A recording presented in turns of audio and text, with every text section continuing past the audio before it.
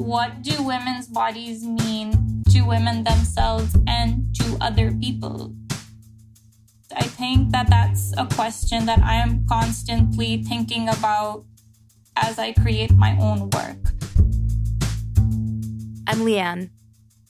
Welcome to Strippers and Sages.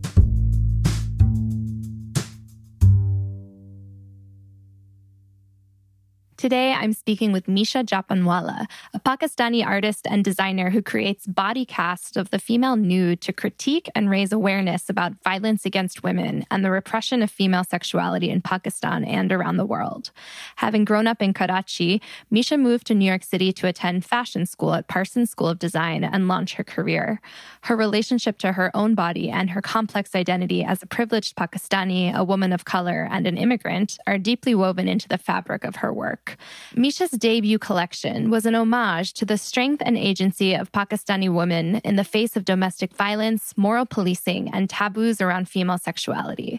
This was a really powerful conversation. I mean, if you think about what's happening in Pakistan right now, honor killings are on the rise, and there was the recent gang rape of a woman along a highway. Her car broke down, and the police response to that was, well, she shouldn't have been out alone at night. She should know better. She should have prepared with a full tank of gas.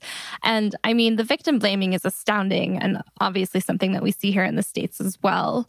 And so just considering that cultural background, the fact that Misha is making this really gorgeous art of her own naked body and sharing it on the internet, it's quite radical. So we talk about what that means and how her work is being received, as well as how it intersects with women's rights issues around the world.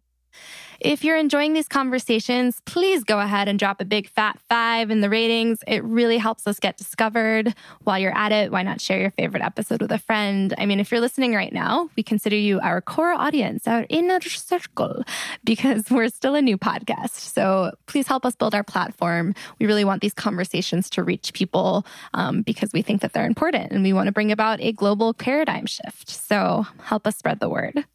And if you like talking about sex as much as I do, we are starting a new sub-series called Street Talk, deeply intimate conversations with real people, as opposed to all these robots we've been featuring. Real people meaning just non-experts, anybody who wants to share and is willing to talk nitty-gritty details about their sex lives. Whether you have a really unique story to share, something you're working through. We welcome all narratives, those that are anxiety-filled and those that are just filled with ecstasy. We want to unpack it all. So please reach out to us, Facebook, Twitter, Instagram, or send us a note via our website. Or email me directly, leanne@strippersandsages.com. I love receiving emails from strangers. It really turns me on. And lastly, a quick shout out to Ovamoon, a supplement and multivitamin for womb-bodied folks that helps regulate the cycle and gives you all of the minerals your body needs to stay happy and healthy. I can completely vouch for the integrity of its creators. And if you use the discount code Strippers and Sages, you will receive just that, a discount. All right, please enjoy this episode, and we hope to hear from you.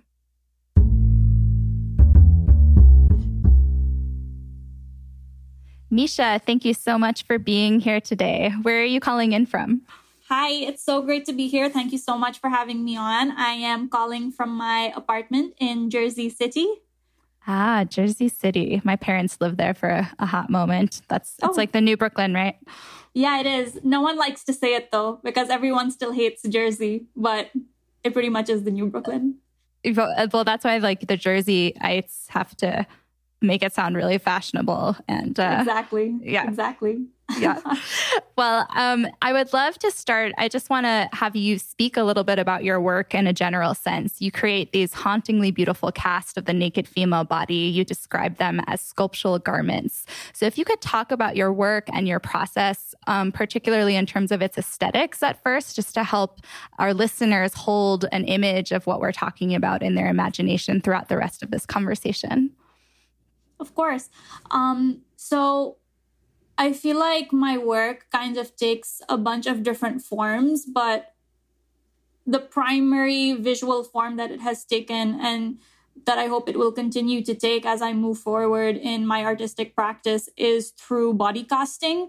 And the way I do that is I create molds of mostly my own body and cast into them with different materials such as liquid plastic and resin to create an exact replica of whatever body part I am choosing to mold or represent and put out into the world. And it kind of, I try to have it look almost stone-like, just because I think the process of body casting is so interesting, where it really gets every single detail down to the exact pore and crease and wrinkle of the body. And I think that creating an exact replica of the way your body looks on a certain day, at a certain time, is something that is really interesting to explore, both in what the visual aspect of that is like, to see your body as a replica outside of just looking at it as your skin in the mirror, to see it as another object, and also in the meaning of creating your body into an object and what that means for you. So you started this as a senior thesis, right? But it was called Azadi? Azadi, yes. So Azadi means freedom, right? Mm-hmm. And I would love for you to speak about freedom as how it relates to your work, and then also a little bit about how you stumbled into this as a particular form of expression. Of course. So I think it was interesting that you say stumble, because it really does feel like I quite literally stumbled into body casting as a way for me to talk about my thoughts and feelings, and, a way for me to move forward in my artistic practice.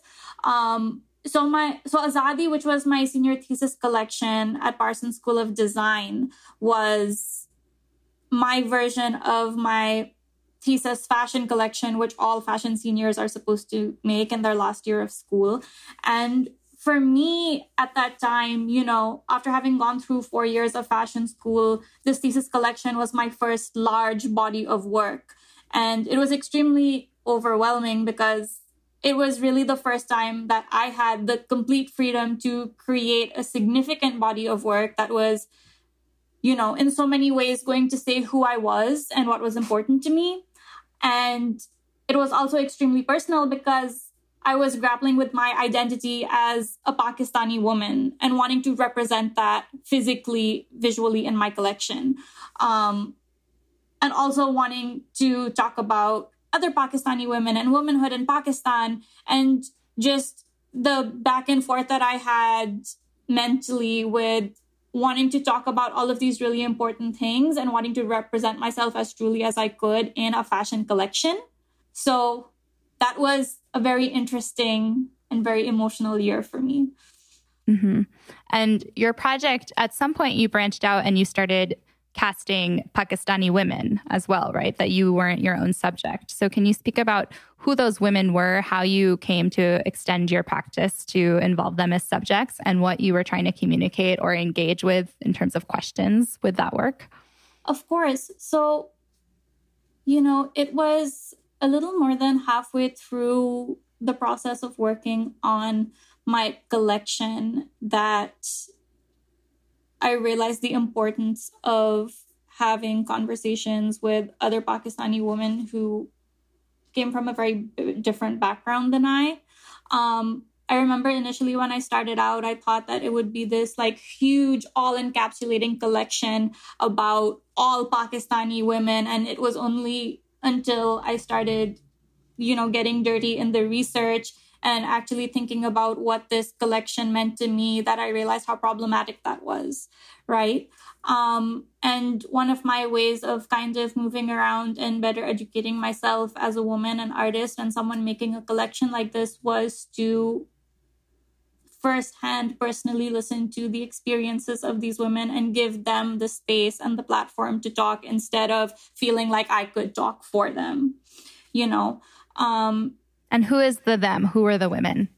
Right. So these are a bunch of different women that I spoke to. A lot of them were, staff that had worked in our homes or in my parents' businesses and stuff like that. And then speaking to, through them speaking to the other women in their communities. So they are women from, lesser privileged backgrounds. I did speak to a lot of Hindu women who are not just marginalized from an economic perspective, but also from a religious perspective. Hindus are a small minority in Pakistan, and there's a lot to say about how badly they are treated and what they are thought of, just because of Pakistan-India relations and how that plays into their identity as Hindus.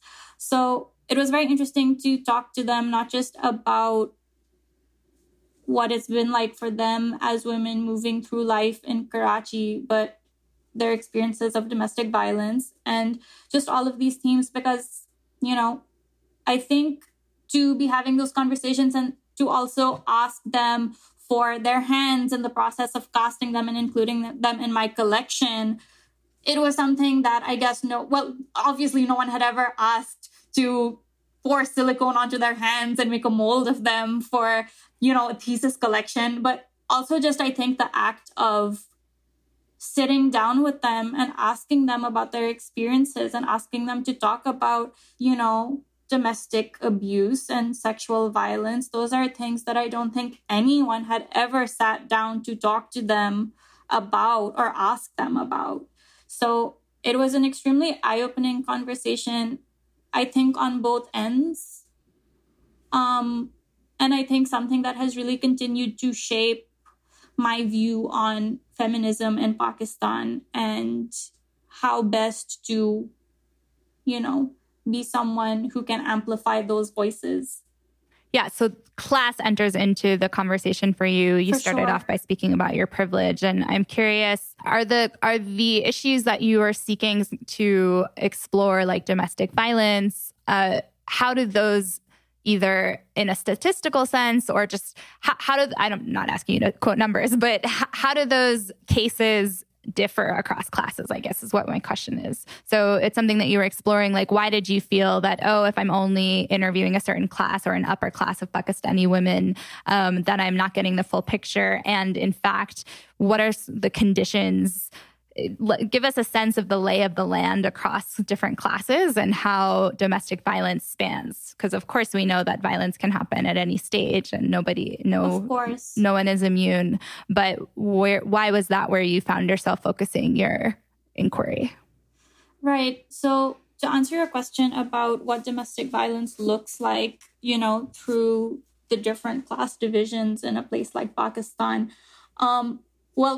one, I want to say in terms of numbers and things like that, I think it's very difficult, whatever the class or, socioeconomic background, to be able to quote actual numbers, because in a place like Pakistan, there really isn't very accurate recording of those kinds of statistics at all, especially when it comes to women's rights issues and issues of violence.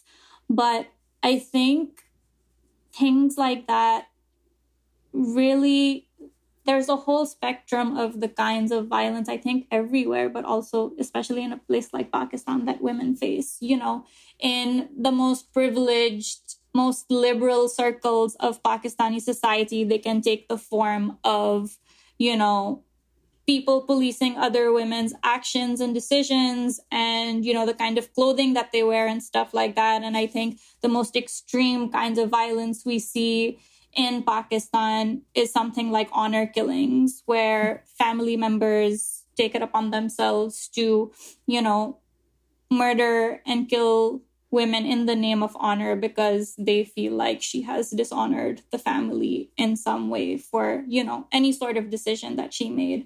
In newspaper articles, there have been so many different things to, that kind of pinpoint the reason for the honor killing. It can be as simple as, a woman wanting to marry the man of her choice. And as we see in one of the most popular honor killing cases in Pakistan with Qandil Baloch, it was about, her presence on social media and how she was portraying herself to, a huge number of people. Right. So, she was a model and an actress, a social media celebrity, and strangled to death by her brother in the middle of the night for bringing disrepute upon the family. Exactly. Yeah, I wanted to ask you about her because I know that she was an influence for some of your work. And so I'm curious in what ways her story in particular influenced you. I can see themes in terms of model actress, like this already presentability and injecting the female form into the fabric of society in a more social way. And just what insight can you give us into the kind of patriarchal and conservative conditioning that men and brothers and fathers have or are receiving there that are behind these honor killings? Totally. I mean, with Qandeel Baloch, which was a very interesting case. She was this, larger than life personality that had really risen to fame in large part due to her social media presence. And Sanam Meher is a writer and journalist who has written an incredible book, chronicling the life of Qandeel Baloch called The Sensational Life and Death of Qandeel Baloch, which I would recommend for everyone to read. Great, we'll link to it. But in that, she, not just in the book, but I think also generally, what is so compelling about Qandeel Baloch is that, she was this victim of this gruesome, awful honor killing. And after that, she's kind of taken on this she's kind of become like a feminist icon in Pakistan. And it's really interesting to think about how when she was alive, everyone would make fun of her and laugh at her videos and, totally pick apart her identity and what she was saying and how she was acting on camera, So it's interesting to think about how she is, put on this pedestal and idolized as this icon after her death and what that means, as a society and as Pakistani people, in terms of how we see people and how we see women specifically. In terms of her death and what drove her brother, to performing the act of actually killing his own sister, I think that in Pakistan, the kind of culture that has continued to foster is, I think, the idea that women's bodies are not their own, and I think that is a sentiment that is felt through all backgrounds in varying degrees, in different communities and different parts of the country. And I think that's a question that I am constantly thinking about as I create my own work, which is what do women's bodies mean to women themselves and to other people, right? Because in a place like Pakistan, women's bodies are not welcome in public spaces. And, families and others think that they have the right to make decisions about women's bodies and things like that. So, I don't know, there's just, I guess, so much that can be dissected about how we feel and how we think and the kind of culture that surrounds us physically and mentally about what our bodies mean. So the women who you interviewed, given what you're sharing and what you shared earlier about how this was the first time that they'd even been asked. And of course, there's a whole slew of ramifications, I would think, for just sharing their stories and putting themselves in the public eye to the extent, especially were you doing hands or nudes of those women? I was doing just hands. Just the hands. Yes. Okay. So how did they respond to your inquiry? And was there concern or shame about having their voices or their stories told? And did those stories get told beyond a physical symbolic representation, or do they live with you in terms of when this work is displayed? Do you share the actual narratives of these women, or is what we are left with as an audience simply the physical artifact of their hands and what they represent? I mean, I think mostly it's been just the physical representation of their identities and who they are. And just for me personally, I think that the representation of these women's words, I think, was, to me, best represented through the mold making and allowing the pores and shapes and, wrinkles of their skin and on their bodies to speak for their experiences, and it is those things with which they experience the world. And there's something about that idea that is really powerful to me. But I did have conversations with them, which I went in and wrote essays about in a different part of my thesis that was shared at the time, but that I haven't, publicly shared since then. They're kind of still sitting with me. And I think more than anything, those conversations were an exploration for me in better understanding my identity as a Pakistani woman and the kinds of varied experiences Pakistani women have. I do think at some point that it would be amazing and beautiful to share those conversations. Mm-hmm. Well, I agree with you that the hands, it's a fascinating medium to capture a life, right? The hands in particular.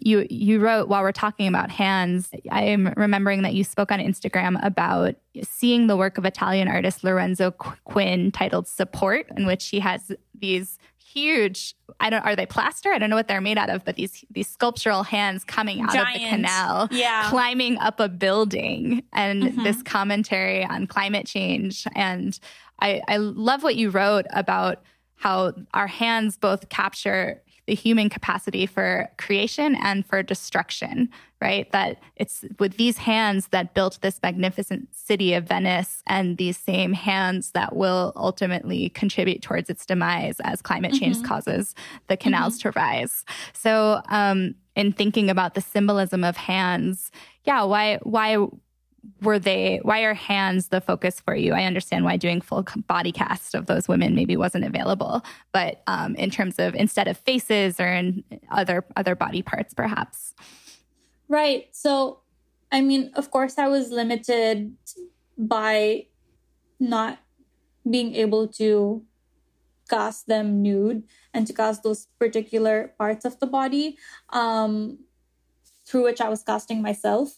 But for hands specifically, I think, as I said in that caption about being able to create and destroy at the same time, I think there's something about hands as the part of our body through which I guess we really live and see the world. And I don't know what the word is, but I guess also receive the world, right? And it's through the hands with which we do that. And I think especially when talking to those women about things like domestic violence and just their lived experiences, I kept in my mind going back to the imagery of their hands and their hands doing all of these different things and their hands helping them live, right? And how their hands experienced all of these different things, and also for these women, these were women that were working and earning money and earning a living to help support their families. And, how are they doing that? In large part with their hands. So it was interesting to think about how their hands were experiencing the violence that they had faced in their homes and, through their husbands or with their families, and at the same time using their hands as their liberation to be financially independent and to support their children and their families. So there was so much about that, and thinking about that and, imagining them, that felt like hands really was the best way for me to capture as much of who they were and what their experiences were just in a body part. Absolutely. And it has this anonymity at the same time as having tremendous specificity. And especially since the form that you're working with, as you say, it's detailed enough to show even just the pores of the skin. And so Totally.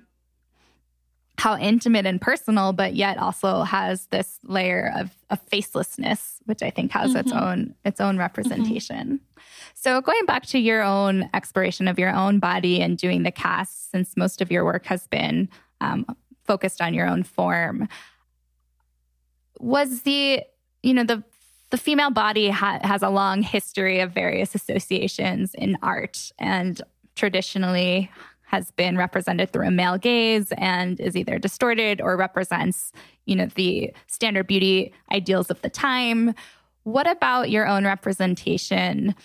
How are you seeking to engage with that history? And where does sexuality come into it? Because there's this interesting thing where in some ways I think your work ostensibly might de-eroticize the form, right? That you're just presenting it there as this static object. You're showing it in its absolute nakedness and so showing all of its pores. And then at the same time, can you ever completely de-eroticize a body? Do we even want to? And what was your intention in terms of navigating that implications of sensuality in the work itself?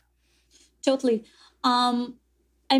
The idea of desexualization is often brought up when I am discussing my work with other people and in the reception of my work. And I think that's very interesting to think about because women's bodies lie in the area of hypersexual, right? And that's how their bodies are projected in the media and how they are spoken about, and what we are taught is the nature of women's bodies, right? And I think the idea of de-eroticizing and desexualizing, especially within the context of my work, isn't to desensitize, right? But I kind of see it as bringing women's bodies back into the place of neutrality where all bodies should be. Because right now they're on the far end of the spectrum. And I think that through women speaking about their bodies and creating art and doing what they think is the best way to do that for themselves is to kind of, shift that little thing more towards the other side while not taking it all the way into the desensitized area, which is, of course, very dangerous. Right. No, that's very interesting in terms of the neutrality and being right, that it doesn't need to be.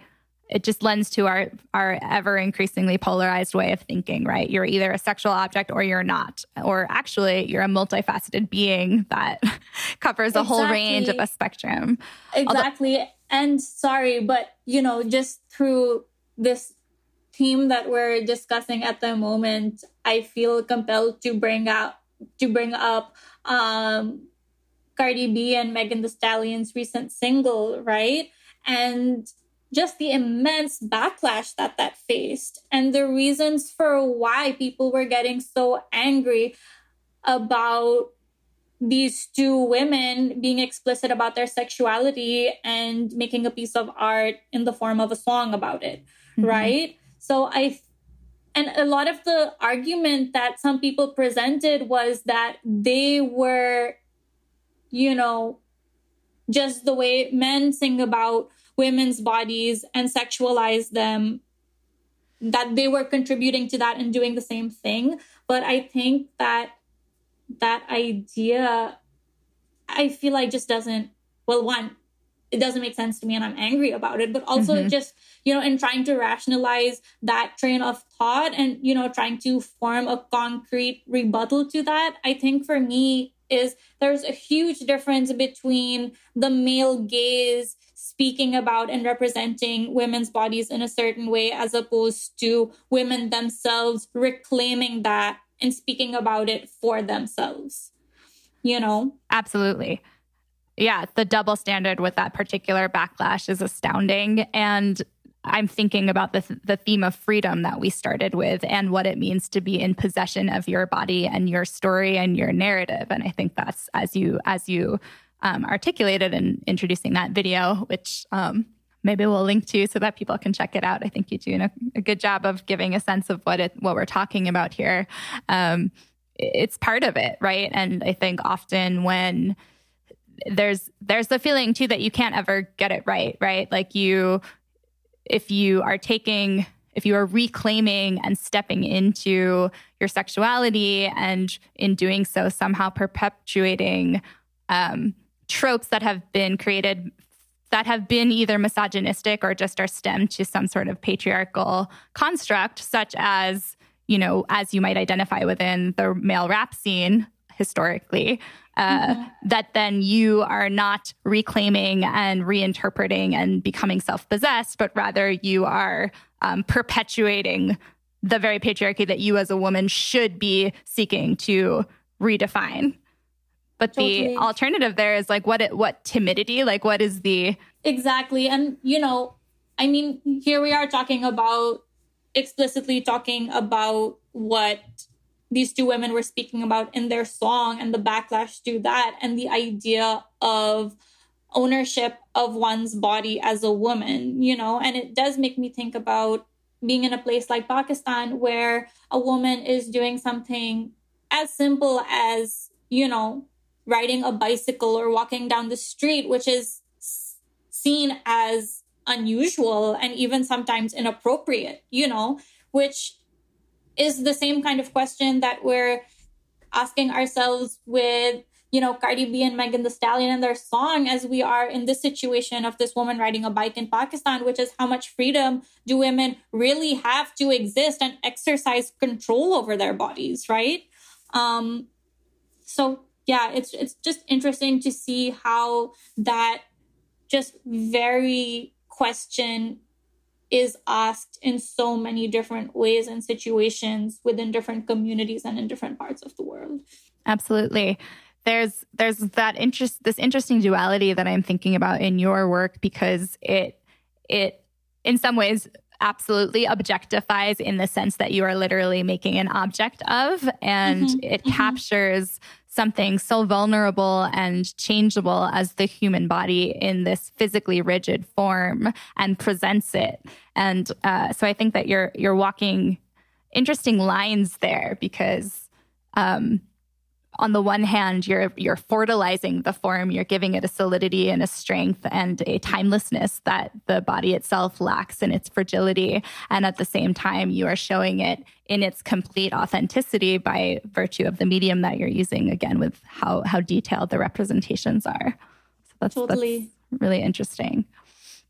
So going back, I'd love to hear about your personal upbringing in Pakistan, and getting a little bit into themes of sexuality, how you first learned about sex, how you did, how that would compare to the rest of the culture, if there is such a thing as a norm in terms of how sex is spoken about, either within different families or homes or classes, and then from there bring it to how casting your own form maybe helped you evolve your relationship to your own sex and your own body.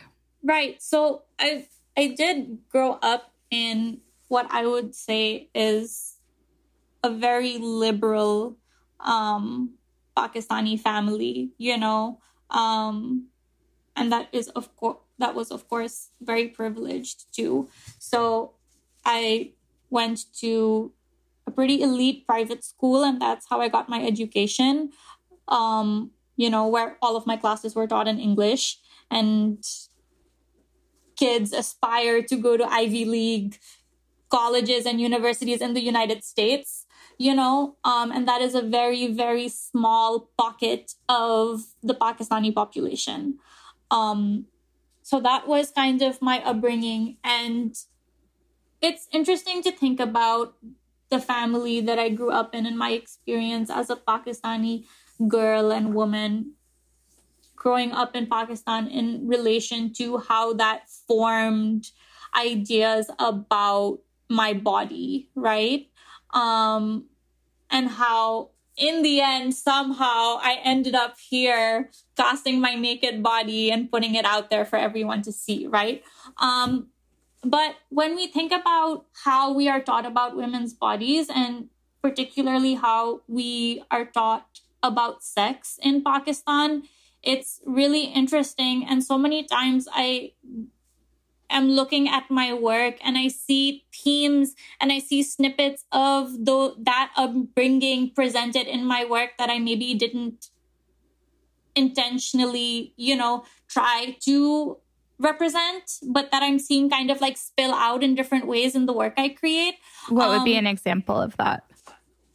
I think a big example of that is like, well, with my thesis collection and Casting My Body, which is my chosen, visual medium now, of how I present womanhood and talking about my experiences and things like that. I feel like it wasn't until later that I sat down and considered, the experiences that I had growing up and how that may have led me to this point of just so much frustration that I felt compelled to, step into that area of casting my naked body and putting it in my collection, right? So, just in a more general sense, sex education in Pakistan is basically non-existent.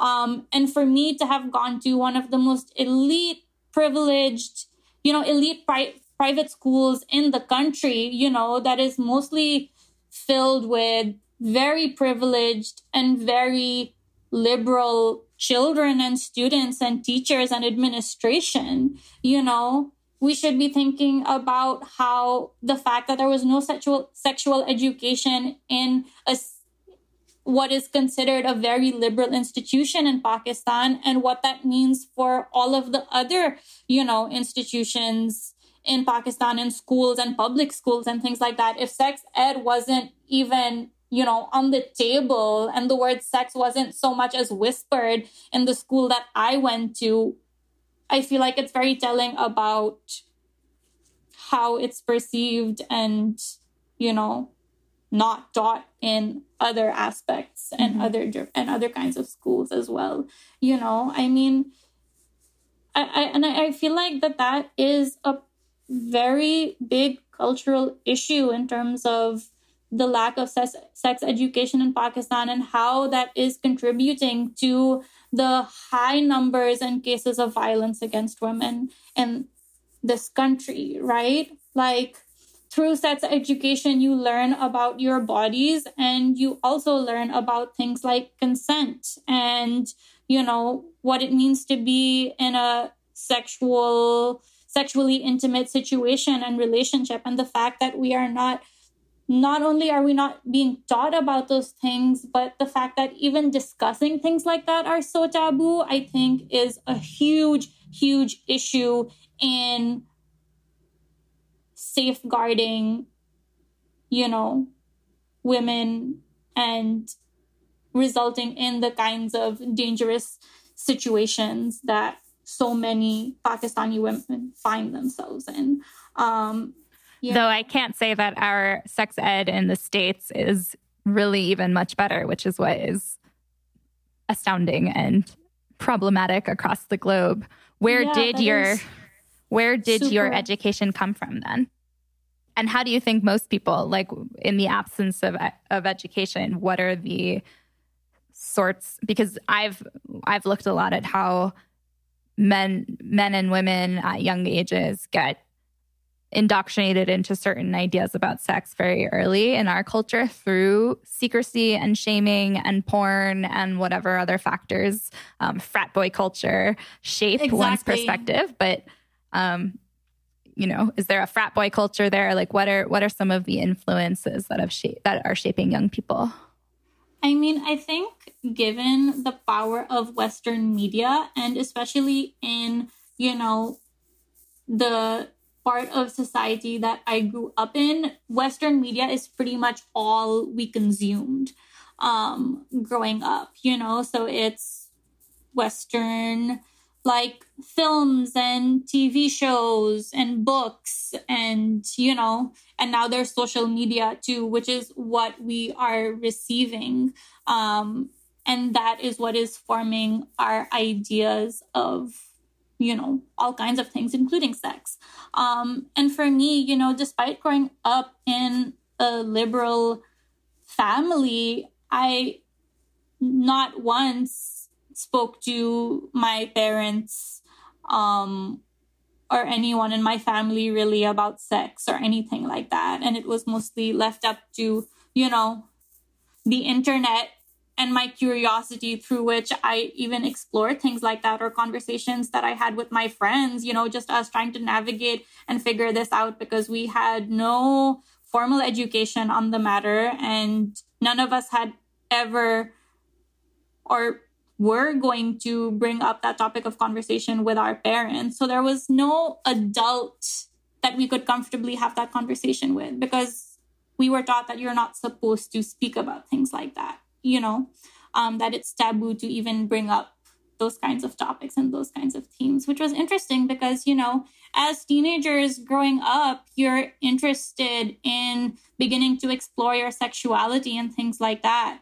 And you have no outlet or no means to really discuss those things in a safe or in an environment where you feel safe bringing it up, right? And you're just kind of like left to your own devices. So, I mean, in my teens, I felt like I needed to watch porn to kind of, introduce myself to the idea of sex and things like that. And, how that kind of trickled into my own personal life and dating life and stuff, I think is interesting to think about. How did it?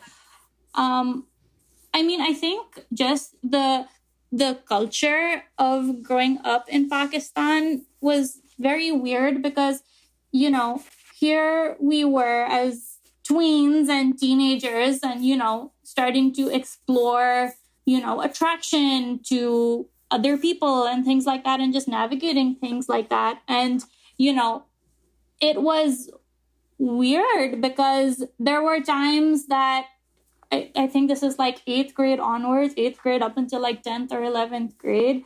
Like I was called into the principal's office because a teacher caught me writing like a love note to a boy, and my parents were called in because it was a huge issue.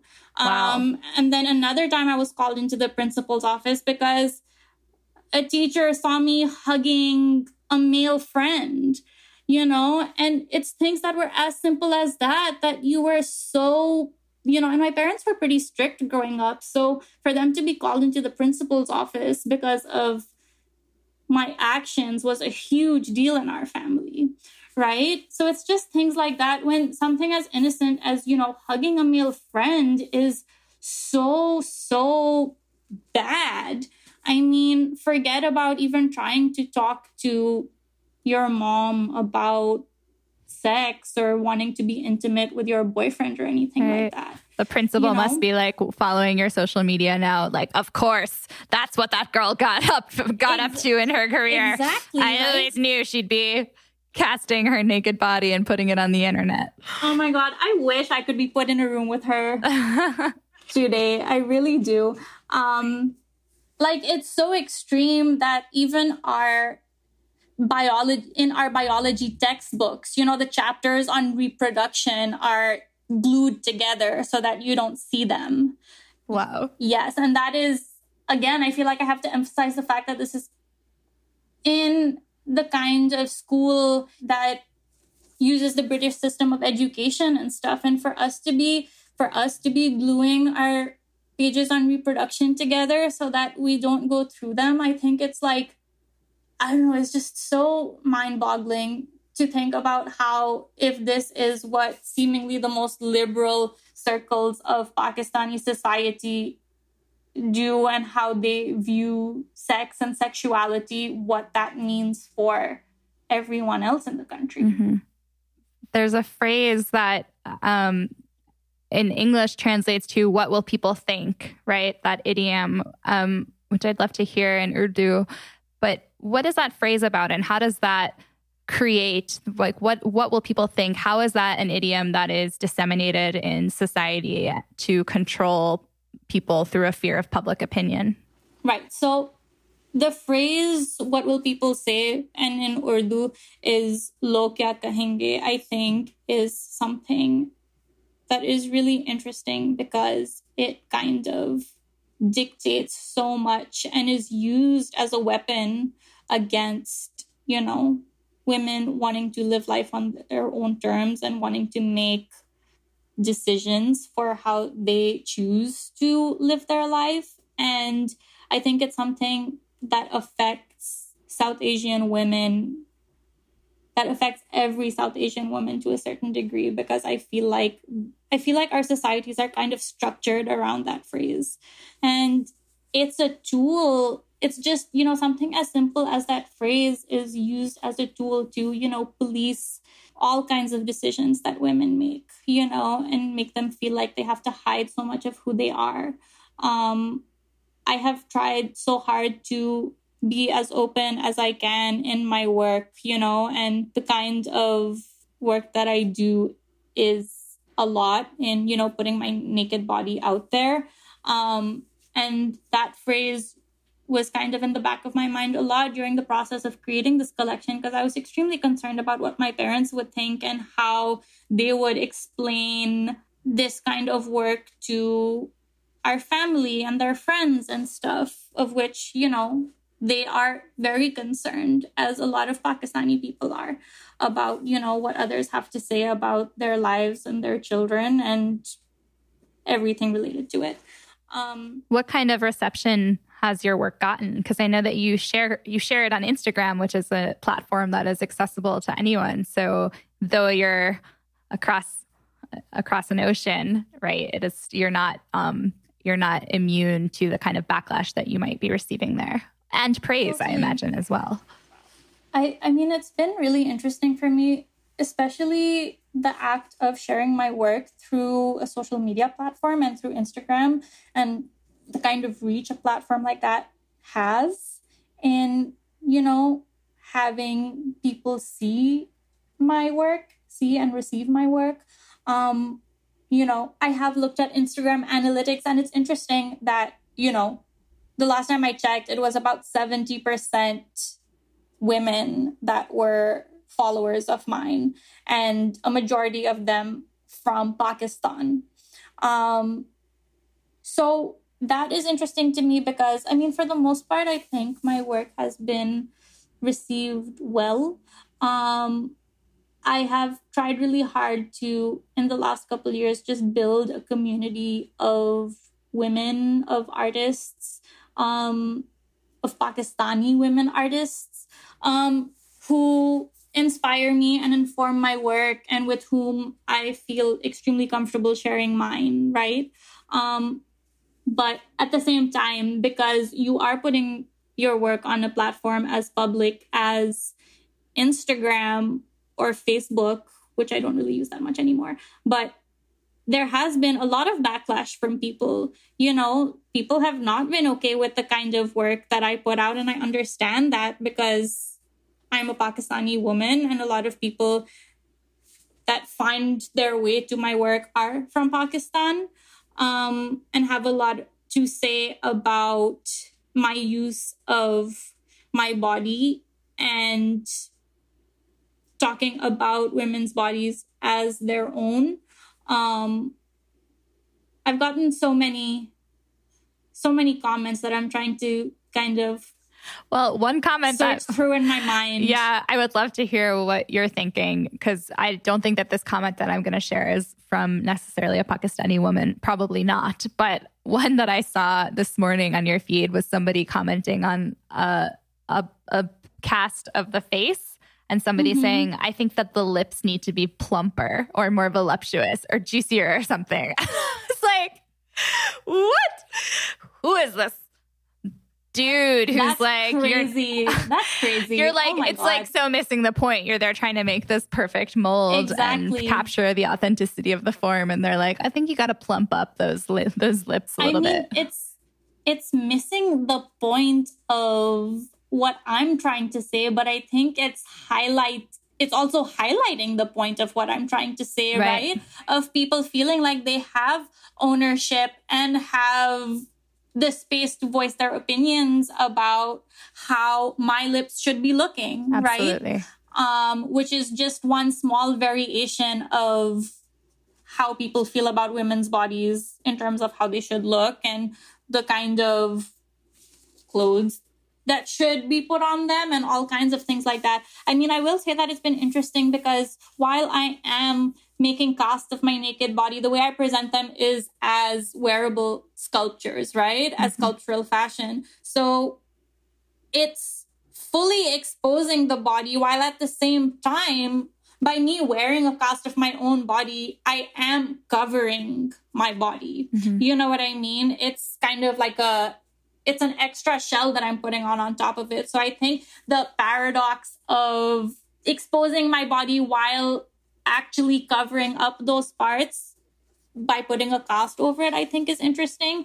But as I talk about this, I better remember some of the comments that have graced my Instagram in so much. I mean, you know, recently, not by recent, I mean a few months ago, being in quarantine has completely warped my perception of time. But it was, I think, a photo of me wearing jeans and one of my casts on top that essentially showed as much skin as wearing jeans and a t-shirt would, right? But the fact that it was a cast and showed, you know, my breasts was extremely problematic to a lot of people. And that particular photograph was reposted by this like social platform that, you know, posts a lot about Pakistani women and women's rights and things like that. And just the comments on there were, I mean, the one word that was used most widely by, I mean, hundreds of people was shameless.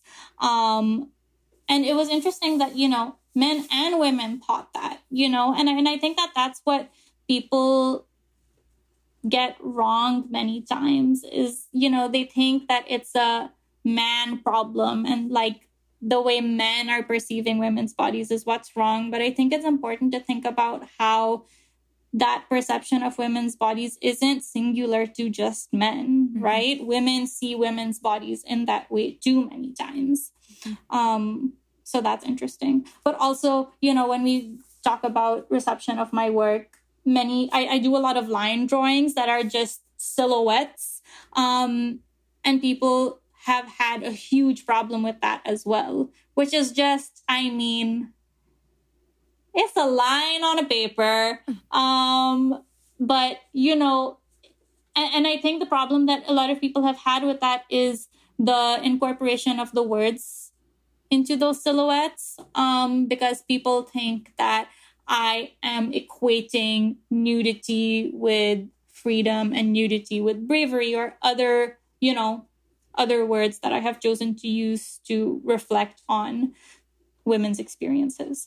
But which you are, rightfully, right. And I do love what you wrote at some point about expanding the language that you were using, because you realized that it was all very empowering and positive, and that actually there was a need to represent also vulnerability and fear and validate those experiences and emotions just as much and put them out there, which I really appreciated. I did want to ask you about fashion and this idea of fashion. And you're not calling these sculptures, you're calling them sculptural garments that people are meant to wear. And so what is it about fashion that draws you in, and that you're not doing this as a side project? I'm going to be a fashion designer and I'm going to make these nude. Some of these cast, my particular favorite, the nipple earrings, you've made into wearable jewelry and whatnot. So what is your intention, and what are the layers that you're thinking about in terms of having people wear not just their own forms, but other people's? And what does the fashion industry, you know, what draws you into the fashion industry as the locus of where you want to do your activism and your self-expression? Right. So, I mean, it's been interesting because I decided very early on in my life that I was going to be a fashion designer. And once I made that decision, I never questioned any other career path or anything else. You know, it was like 7 years old, I want to be a fashion designer. And then everything from that point forward was, okay, cool. How are you going to make this happen? And how are you going to get there? You know, so considering that that was how I moved through most of my life, you know, this idea that I was going to be this fashion designer, be in the fashion industry, work in fashion, for most of it, it was, you know, me creating garments out of cloth and, you know, being a fashion designer in the most traditional sense. And I think, I mean, I did say earlier that body casting is something that I really stumbled into once I had sat with the kind of things that I felt like were important to me and that I wanted to talk about in this particular collection that I was making. And body casting seemed like the best way for me to communicate that. So, and, you know, body casting has only been my medium for the past, I guess I would say now 3 years, because it was kind of around this time 3 years ago that I actually started developing and thinking about this kind of stuff. So, I mean, I do think that the act of, you know, wearing a cast of a body, and even if it's something as simple as, you know, wearing nipples on your ears or something like that, it's kind of, to me, it feels like a reclamation of the body, you know, and it kind of feels like you're wearing a medal of honor in, you know, I don't know if that's like the right way to put it, right. But it does to me feel like that. You know what I mean? It's kind of like, I feel like our bodies are used kind of as weapons and are whispered about and said, okay, you need to cover this, or this is not okay to, you know, be here or whatever. And you see that in, you know, how difficult it is for women to share their bodies on Instagram. And we think about, you know, the free the nipple and all of that on Instagram, right? And it's like those women's bodies, I think, are considered these things that need to be kept super private and super secret. And for me, the act of creating fashion out of it and putting it on the body and wearing it is kind of my act of resistance to that idea. Mm-hmm. And you write that you want to have your own brand, and that brand, you want to create social change, not just through visual dialogue, but also a more tangible financial way. So whether that entails further body casting or whatever is in your magnificent imagination in terms of what you're wanting to create, what is it about adornment? And again, like fashion is the industry being the place where you want to be engaging with these themes. Right. That's interesting. I guess like up until, you know, going to fashion school and creating this thesis collection and all of that, I never questioned whether fashion was the subdivision of art that I wanted to move forward with. And I kind of just find myself now not fully in fashion, not fully in fine art, but kind of on the border between those two. And I do love being in this little space that I've carved out for myself. You know, you are free to hang a cast of this body on the wall in your living room if you want, which is where I have a couple of my pieces, or, you know, to be put on the body, to wear out into the world in the form of accessories or whatever. I mean, I wouldn't say that my body casts are like grocery store friendly, you know, limited mobility in terms of that. But anyway, so in terms of having my own fashion brand, I mean, you know, fashion is still something that I love very much. And the idea of clothing and fashion and women putting themselves in garments that make them feel a certain type of way, and that is really an extension of themselves, is, I think, an interesting idea. And especially considering body casting and how it is an extension of yourself in the most literal way, you know, is how I'm choosing to move forward kind of in the fashion sphere. But the idea of kind of not just creating change through visual dialogue and through my casts, but I have always felt it very important to be able to give back to communities of women, especially in Pakistan, that I feel like have informed so much about my own perception of womanhood and myself as a woman. And to me, just being able to start conversations and question societal taboos and, problems within Pakistani culture doesn't feel enough, like I want to be able to have some sort of tangible impact. And that would be through setting up this brand or this company in being able to consistently, have a percentage of every purchase go towards a women's shelter in Karachi or to support something like that.